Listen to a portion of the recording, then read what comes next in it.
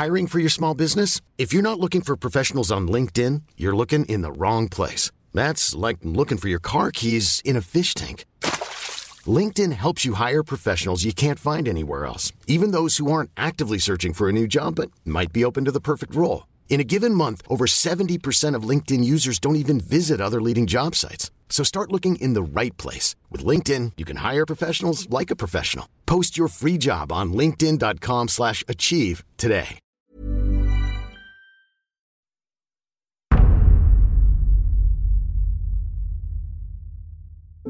Hello, I'm Smita Mystery, and you're listening to Investigates, the podcast that lifts the curtain on some of the world's biggest crimes and mysteries. Today we explore what is considered Australia's largest UFO sighting. This goes back more than 40 years, witnessed by 200 people who say it was kept secret by the military. Now, before you say there's no such thing as aliens, let me tell you a little bit about what happened that day, 53 years ago, because what you're about to hear might just change your mind. The shape of them, the speed, the way they looked, I've never seen anything like it. It was 10:20 a.m. on April 6 in 1966, and just a regular day for students and teachers from Westall High School in Victoria. 12-year-old Joy Clark was in science class and was waiting for the bell to ring when a student burst into the classroom, urging everyone to come outside. The reason? Flying objects in the sky. At first, no one believed the schoolgirl, but as Joy rushed down to the oval with her classmates, well, she saw something she's never been able to forget. We were crouched down in the grass and we could see this big flattened circle of grass, and there were guys in uniforms in there sort of digging things up and doing stuff. And then she said, oh my goodness, she got a bit scared and she said, come on, we better go, we've got to go.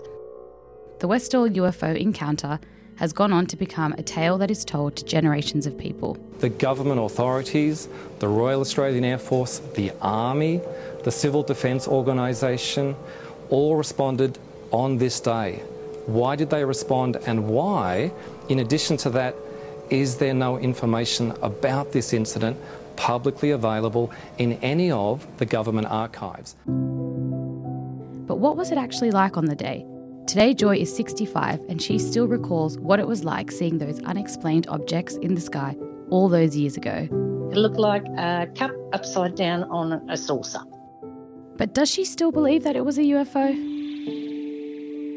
Joy joins me today.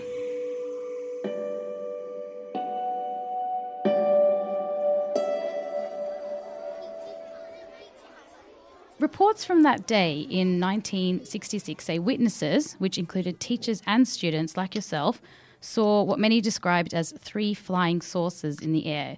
Can you tell us exactly what you saw? It was the 6th of April 1966 and it was a Wednesday and it was coming up to our Easter break and it was 20 past 10 in the morning or 10:30 coming up to morning recess, and it was a clear blue sky.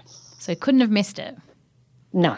I can remember after we'd run out of the classroom and down out onto the oval, standing there and just trying to comprehend what I was looking at, because I'd never seen anything like that before in my life. What did it look like if you had to describe it to someone, what? Well, it looked like, if you want to, say a flying saucer, that's what they looked like. It looked like a cup upside down on a saucer. And it was going fast, slow? Oh, they moved pretty good. They were hovering in the sky for quite a while, but the way they moved in different directions was quite amazing. They could move, left to right, upside down, from one side to the other in great speed, without what seemed to be seamlessly effortless, not an issue at all. We can go over there, so off we go. And do you remember the colour? Was there a... Yeah, they were silvery colour. And I recall a very, very slight noise, like a humming noise. They were hovering over the power lines for a while. We had really big power pylons in the schoolyard down one corner, and they were hovering over there for a while. But when the planes came and buzzed them, it was like they were having a game with them, because the plane would get close and they would just take off at the speed, and they'd be up in the air, and then the plane would have to do the big circle to come back, and it was just like they were having a game with them. And the planes, are these army planes or? No, they were just little. The school was quite close to Moorabbin Airport, so we were quite used to seeing small planes, and they were like little Cessnas. They were just little, small planes. Other witnesses from the day also described the objects, which were silver-coloured saucers the size of 2 or 3 cars floating in the sky before landing in a nearby paddock. The objects stayed on the ground for roughly 20 minutes before they zipped back into the air and were followed by a number of light aircrafts. However, reports state that flight records from the day showed no commercial, private or military aircraft had been registered in the area at the time. Some reports even say that men dressed in black suits were warning everyone not to speak about the incident. That's correct. I wasn't approached by the men in black, so to speak, but I do know of people that were questioned by them, because previous to that, it was like they were playing cat and mouse. There were 5 little small planes that came and buzzed around them, and they were in the sky like playing cat and mouse. It was quite ironic. And then when they disappeared, I remember drifting around to the other side of the school, and within probably 20 minutes, I was hanging over the fence and I saw there was army jeeps that arrived. Now, they were guys that got out of those. They were out of the back and put the back up, and they were standing there, and they were in their green clothes, and that's why I thought, well, they're army because they're in green. And they were standing there talking for a while, and then they jumped back into the jeeps and took off back down towards the Grange. That's where the UFOs or saucers had apparently came down and it actually had landed. Was it scary or was it exciting? I mean, no, it was. I was very excited. I found the whole thing quite exciting. Some of the kids were frightened, but personally, I was very excited. It was very exciting. Oh my goodness, I'm seeing something here that I've never seen before, and what is it, and what's going on? What's all these people? And it was a very exciting time for me. Did you believe in sort of UFOs and aliens and things like that before this day? I don't know whether I believed in it, but as I say, my personal belief is that they weren't of this world, that they were definitely from somewhere else, because I had never seen anything like that at all, ever. And I haven't seen anything like that at all since. So, I just couldn't believe what I was, it took, like I said, I was trying to just comprehend and take in as much as I could about what they looked like, what colour they were, how they moved, did they have lights, did they make a noise, I just wanted to absorb as much as I possibly could about these things, because it was just something that I'd never seen before. And did teachers or, the people that arrived try and explain, what this was, or was it just a very much, this has happened, we're not talking about this again? Well, that's basically what happened. When we all had a special assembly later that morning, and our principal got up and told us that we weren't to speak about it. It was a weather balloon, and we were not to talk to the media, and just sort of tried to really calm us all down. And sort of not, say we hadn't seen what we'd seen, it wasn't anything except something minor, and just no more talk. And what happened when you got home? What did your family think when you told them about what you'd saw? When I got home, I was very lucky. My parents believed me. Some of the kids had parents who didn't, but my older sister was also at the school, and she was around the other side of the school. She hadn't actually seen the craft, but she did take me down, or we both went down later towards the Grange. That's the area where the saucers apparently had come down.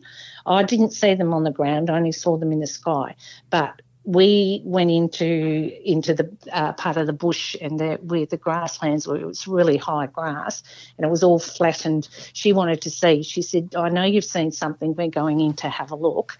And we were crouched down in the grass and we could see this big flattened circle of grass, and there were guys in uniforms in there sort of digging things up and doing stuff. And then she said, oh, my goodness, she got a bit scared and she said, come on, we better go, we've got to go.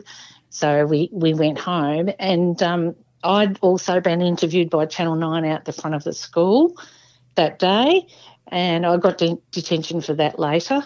And my sister had, run in the house, and Mum and that, Mum, Dad, Joy's got to be on the news tonight. And I was.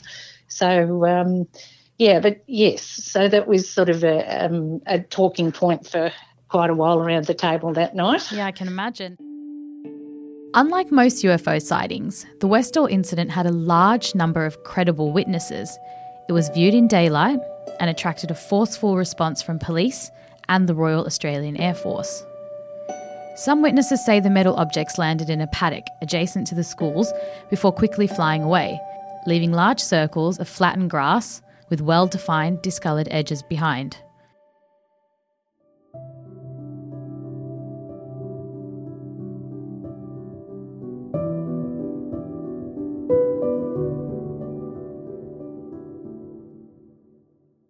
What do people think when you tell them today about what you witnessed, like as a 12-year-old girl? Oh, look, I've had a lot of sceptics over the years on and off, and that's why most of the witnesses haven't spoken, because people have gone on to become all sorts of different, in different working things, have become lawyers and doctors and policemen and whatever else, and perhaps have been worried, haven't spoken because they're worried about their reputations being sullied. People think that, because there's a lot of sceptics out there, which is fair enough.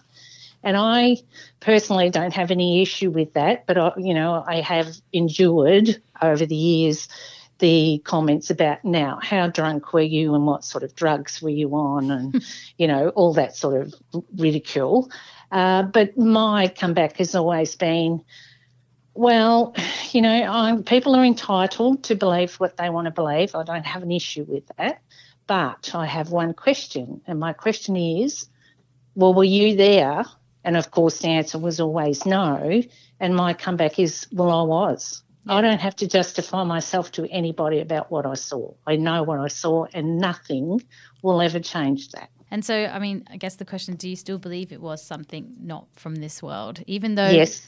Yeah, I do. I personally do. Look, I will accept if someone can prove to me that it wasn't or they weren't, I would accept that. But the shape of them, the speed, the way they looked, I've never seen anything like it since, even in the really modern aircraft of today. There's nothing that even looked anything like that. What about your husband and your family today? What do you still tell them about, what you saw that day? Oh, well, my husband knew from quite, when he first we got together, because my best girlfriend was also there.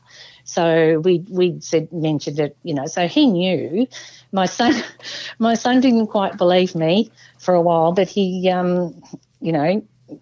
does now. And my sister, of course, she was there too. So it's not, she has memories, not the same as mine, but she still has memories.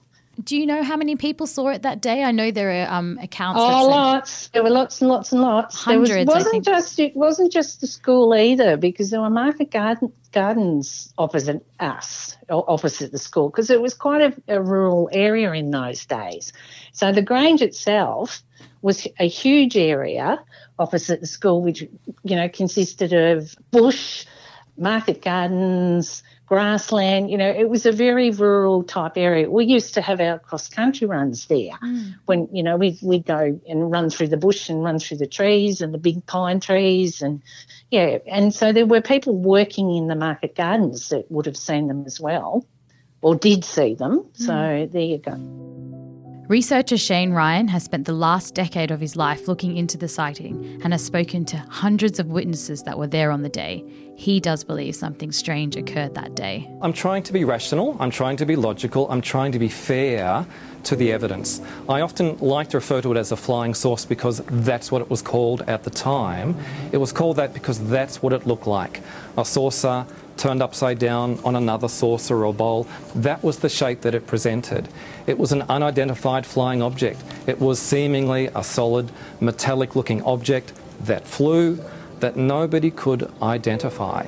Now, I think that's as much as we can say, but what is really interesting is the level of response to whatever this was. And I don't know what it was, but certainly the government authorities, the Royal Australian Air Force, the Army, the Civil Defence Organisation, all responded on this day. Why did they respond, and why, in addition to that, is there no information about this incident publicly available in any of the government archives? There's some of the interesting questions. The Victorian UFO Research Society investigated the incident, and Secretary Tony Cook says Westall remains one of Australia's major unexplained UFO cases. I had people from the then Victorian UFO Research Society that actually came to my home. Now, in those days, we didn't even have the telephone on, so I have no idea. They came the next day. There were three, was an American researcher, a lady, very glamorous lady, and another gentleman, and they came to our house and asked my parents could they interview me and draw, and my sister as well. And then they took me down to one of the circles and took a photo of me standing in a burnt-out circle, and I have that photo, and Shane also has that photo. So, as far as anything else, I know that a couple of the other witnesses had actually had been within touching distance of one of the craft. And why do you think people are still so fascinated with it today? I think because it's probably because of the cover-up. I mean, the cover-up was pretty obvious. I mean, the whole area just virtually went into lockdown, around. There were police around and all sorts of things. I mean, when I was getting interviewed by Channel 9, the policeman, there were about 4 of us or 5 of us out the front of the school, and the policeman came up to me, and I can remember it clearly, and he put his hand on my left shoulder and he said to me, "Now you stop talking and you go back inside the school." And he turned his back on me and pointed at the cameraman and the reporter, and he said, "You stop filming and you go away." And since then, have you seen anything else that has made you question or made you think that, there is life outside of Earth? No, not really. I mean, I'm probably more open-minded about certain things, like, with what people experience these days, because having been there. And the hardest thing to deal with, that's why people have been so closed about it, has just been the ridicule. It was all, we were all told we were all stupid children. Yeah. You're all silly, hysterical children, and you didn't see that. What you saw was a weather balloon. Well, it wasn't they weren't weather balloons. It wasn't 3 weather balloons. And I guess that's you can't deny what you saw. So what do you really believe it was? Can't. Well, I can't. It is a memory that is burnt into my brain. I always say to people, have you ever had an experience in your life that has just been so not even traumatic or just exciting, something that is just stuck in your head from when you're a little child, or as a parent you become a parent for the first time when your children were born, just an event that has just stayed with you, for your whole life? That's what happened to me. That this event has stayed with me forever, and some things are fuzzy, yes, after 53 years they have to be, but there are some things today that are still as clear as they were on that day, and I can never erase that. While hundreds of witnesses like Joy still maintain it was a UFO, others say the object was new technology being tested, which is why the government attempted to cover up the incident and stop people from talking about it. Other reports state, just like Joy mentioned, that it was a Bureau of Meteorology weather balloon that was tracked into the area by the wind. And while a definite answer is yet still to be determined, one thing is for certain: it remains one of Australia's biggest mysteries. We encourage you to do your own research. You can check out the Facebook group, Westall Flying Saucer Incident. And if you enjoyed this episode, we invite you to rate, review and subscribe. If you have a story or a case or something you think needs further investigation, contact us at tips@pacificmags.com.au. And don't forget to pick up a copy of New Idea magazine or visit the website newidea.com.au. Thanks for joining me, and I'll see you next time.